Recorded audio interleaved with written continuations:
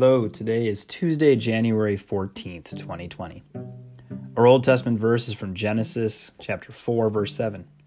If you do well, will you not be accepted? And if you do not do well, sin is lurking at the door. Its desire is for you, but you must master it. Our New Testament verse is from 1 Timothy 6:11. Pursue righteousness, godliness, faith, love, endurance, gentleness.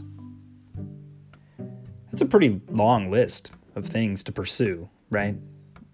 Like I think of what are the passions that I want to pursue and how much time do I have for them in a given day? And what would it mean to pursue righteousness, godliness, faith, love, endurance, and gentleness? Not a bad list, but how do you make time for all that? Well, if you look, this is only actually part of verse 11. So you go back and read the whole verse, and it would say, "But you, man of God," speaking to Timothy here as Paul writes to him, "flee from all of this and pursue righteousness, godliness, faith, love, endurance, and gentleness." So you say, from all of this, well, then you got to go back further in the 6th chapter of Timothy. And the section before is false teachers and love of money, and it lists a whole bunch of things that eat up time that others are looking for, that result in envy, strife, malicious talk, evil suspiciousness, and constant friction between people of corrupt mind. That's all verse 4 if you want to go back.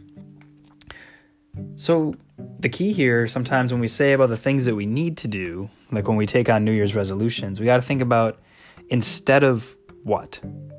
If we want to make time for the things that we really want in our lives, what are we going to have to give up? What are the things we need to let go of and the things we need to stop pursuing, whether we were doing it intentionally or not, to make sure that we can pursue the things that God would encourage us to pursue? Join me in prayer. Living God, when our relationship in life breaks down, call us towards you, that we might turn away from the path we were on and head back into your loving embrace. For your way is difficult, but good. Amen.